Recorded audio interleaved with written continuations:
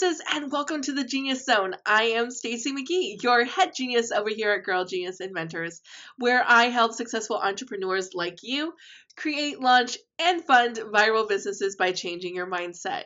Yesterday, we talked about confidence and how confidence is the most important thing that you can have to sell your products in your business.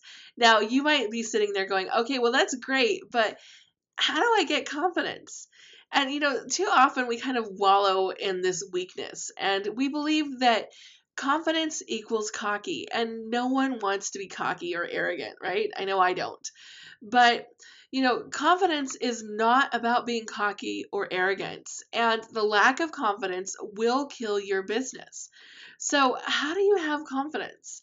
Well, today I'm going to actually go through a few little exercises with you guys that will help you build your confidence. So, the first thing I want you to do is just kind of close your eyes. And yeah, okay, we're going to get a little hippy dippy, but just roll with it, right, guys? Close your eyes. And I want you to take a deep breath. Now, one more. All right, feel a little good, right? Okay, now we're going to say to ourselves, I believe in myself and my abilities. And you may want to repeat this to yourself a couple times. You may want to write this down. The second thing we're going to do is we're going to say, I believe in my capacity to contribute something amazing to the world. Take another deep breath.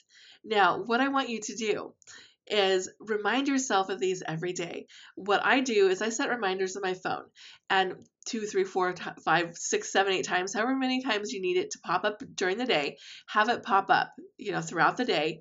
And every time those reminders pop up, take a deep breath and then say them. I believe in myself and my abilities. If you like mine, write them down, use them, or come up with your own. Now, the second thing is going to be a little bit harder.